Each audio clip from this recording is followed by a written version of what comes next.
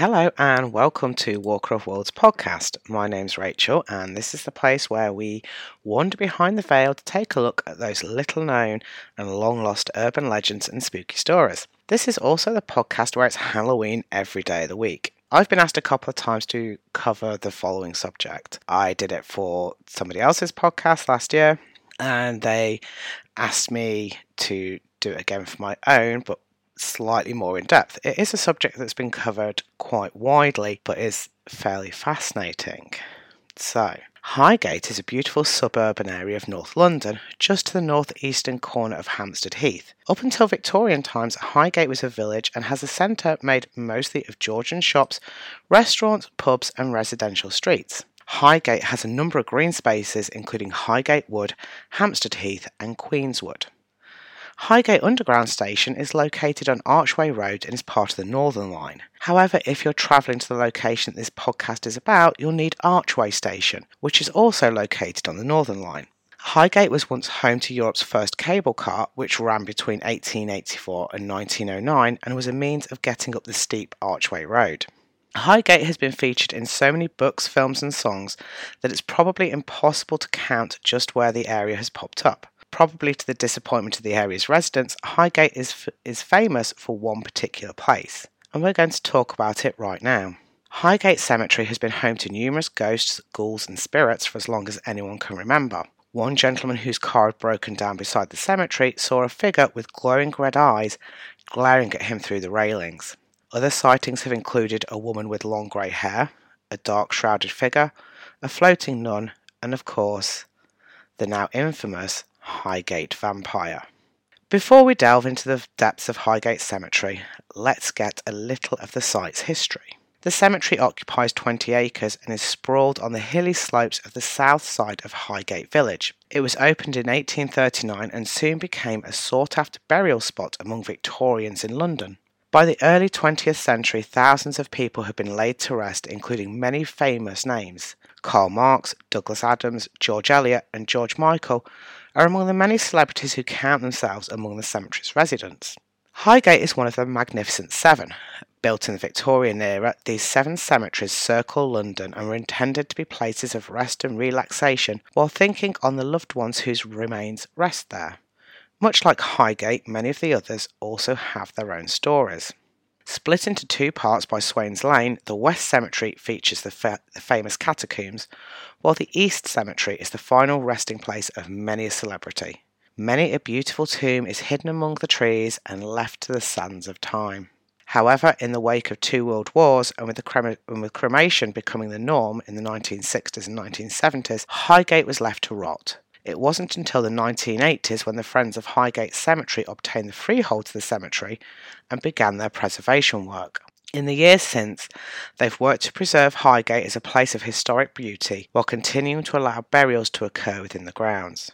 It was in the lawless years of the 1960s and early 1970s that our story begins.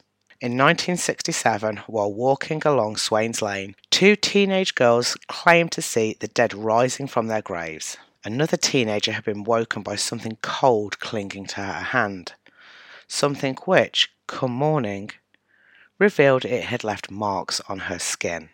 Other reports speak of a tall man in a hat walking around the grounds of the cemetery before melting through the walls.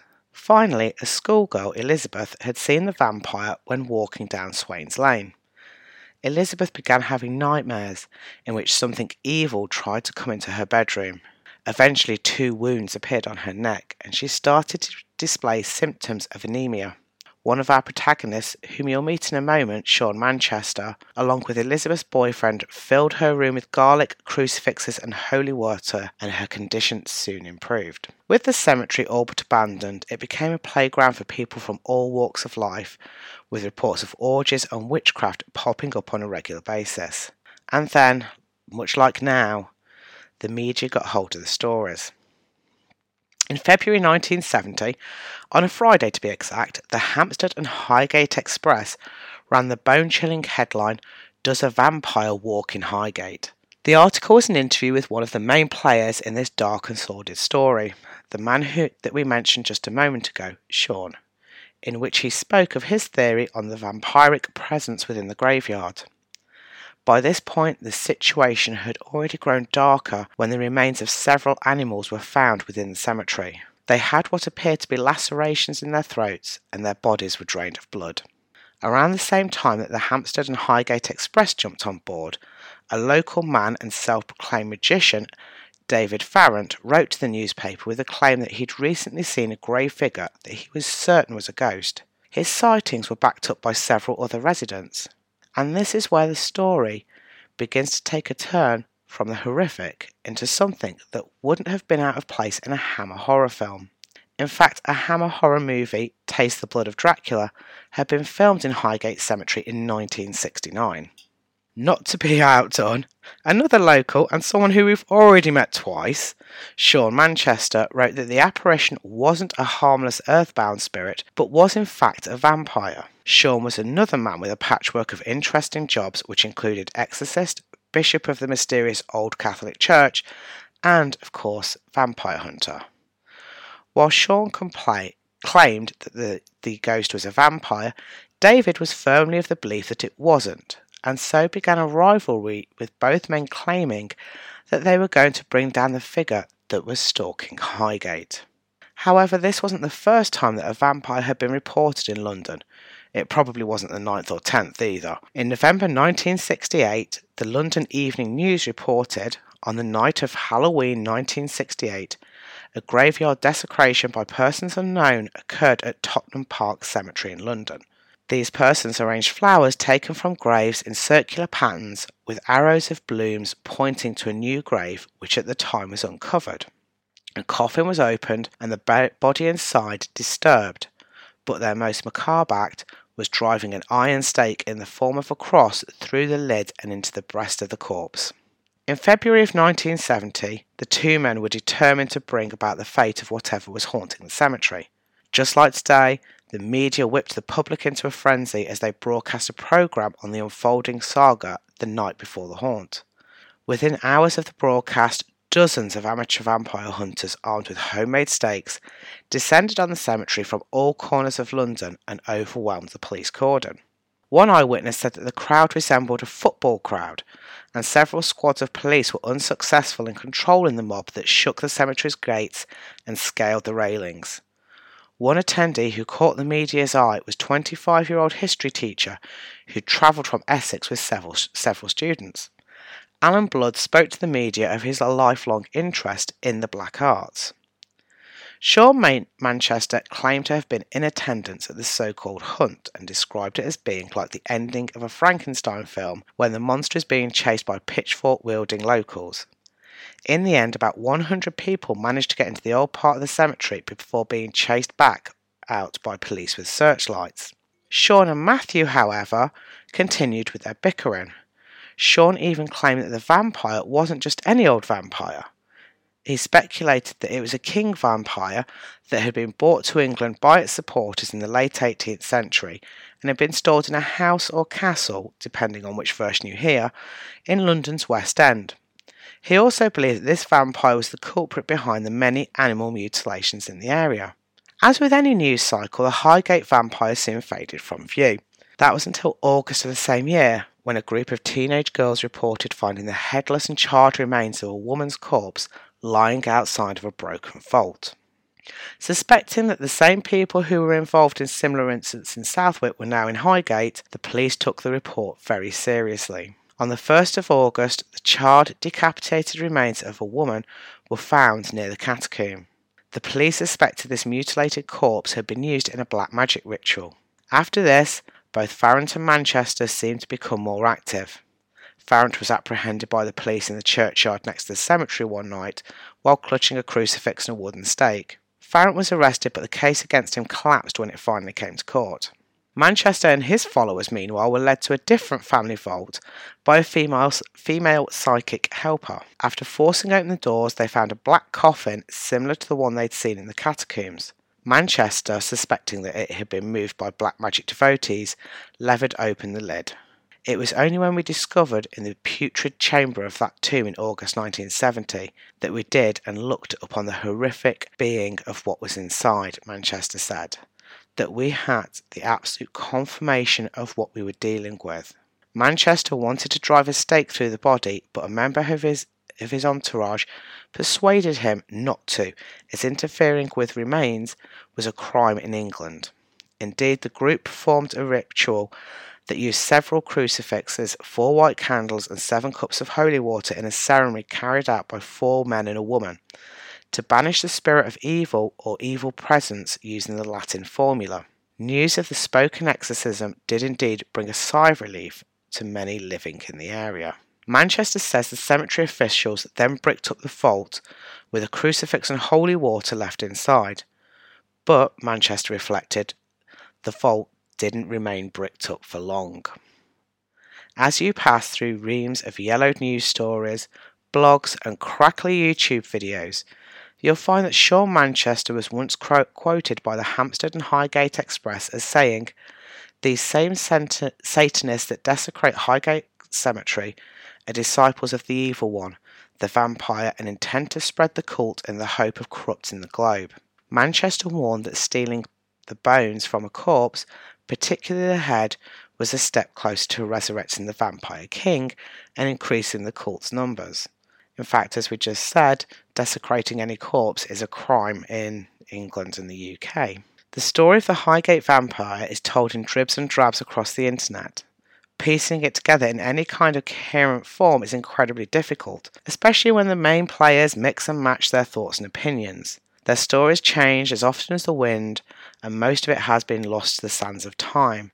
That is, unless you manage to find books by both Manchester and Farrant, which by this point are all mostly out of print, as well as a gentleman by the name of Ben Ellis, who has a well put together chapter on the Highgate vampire in his book Raising the Devil.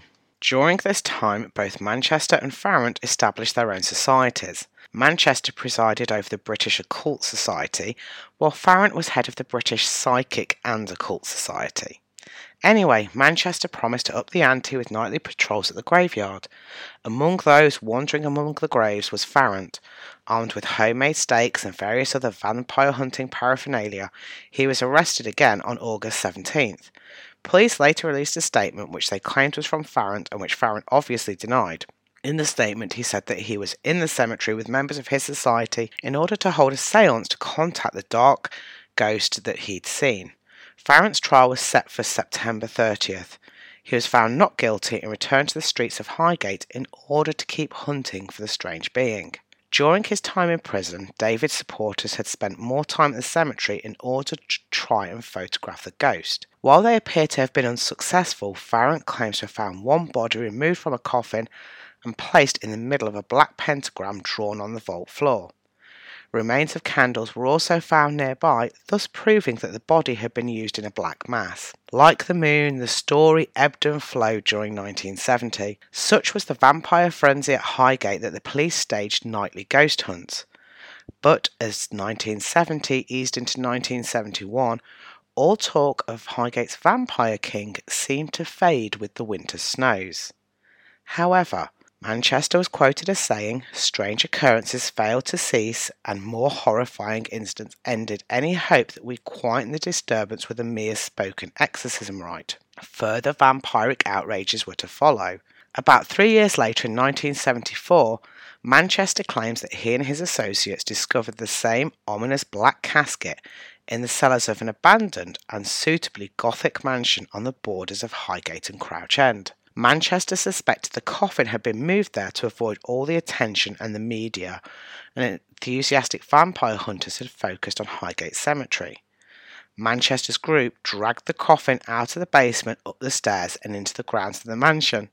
Manchester said dawn was about to break, starting to send spears of bright illumination onto the spectacle below.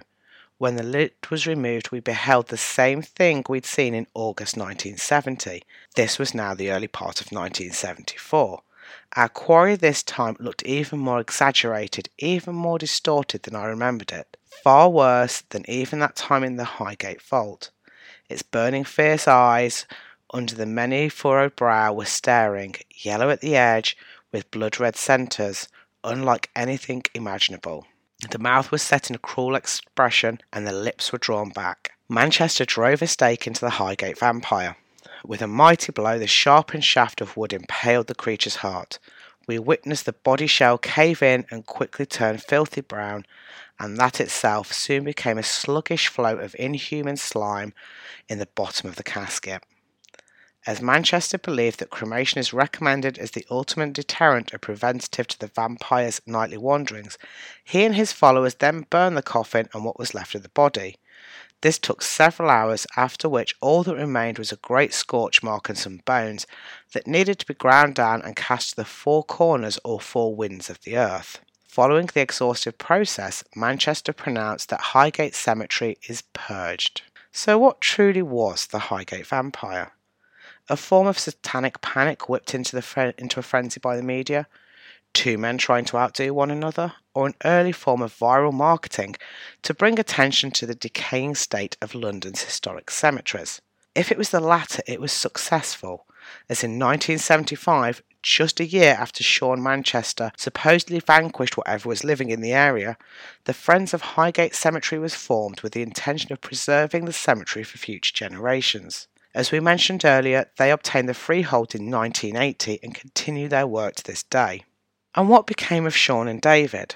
Their bickering continued well into the digital age, with them going head-to-head in books, interviews and eventually on social media. Their decades-long quarrel only faded with David's passing in April 2019 at the age of 73. Was Highgate Cemetery truly purged of its paranormal presence? Had the Highgate vampire finally left its hunting grounds? Had its body found some kind of peace? Sightings of an ominous presence are still seen around the cemetery to this day, with people saying that the figure is tall, thin and well over 6 feet in height. His dress is described as being distinctly Victorian with a black cloak and top hat. If you visit, you may just catch a glimpse of him. If you want to visit Highgate Cemetery, the easiest way is to take the Northern Line on the London Underground to Archway. Archway is roughly 0.7 miles from the cemetery, while Highgate Station itself is just under a mile. The cemetery itself is split into the East and West cemeteries, with the catacombs being in the west and people like Karl Marx and Douglas Adams being in the east. Both require an entry fee, with the east side being cheaper. Entry to the East Cemetery is included in the cost of a ticket to the west. While the east side is accessible with paved paths, the west side has very much been left to crumble and decay and requires walking boots. Do check if you have any requirements and take a look at the website for more details as well as upcoming events and tours. Thank you so much for listening. If you'd like to catch up with us on social media, you can find us on Instagram and Facebook at Walker of Worlds Podcast. If you have any stories that you'd like me to cover, please do get in touch and I'd love to hear from you. If you're looking for something unusual and interesting to read, please feel free to check out my website at www.roswellpublishing.co.uk. And again, until next time, stay spooky.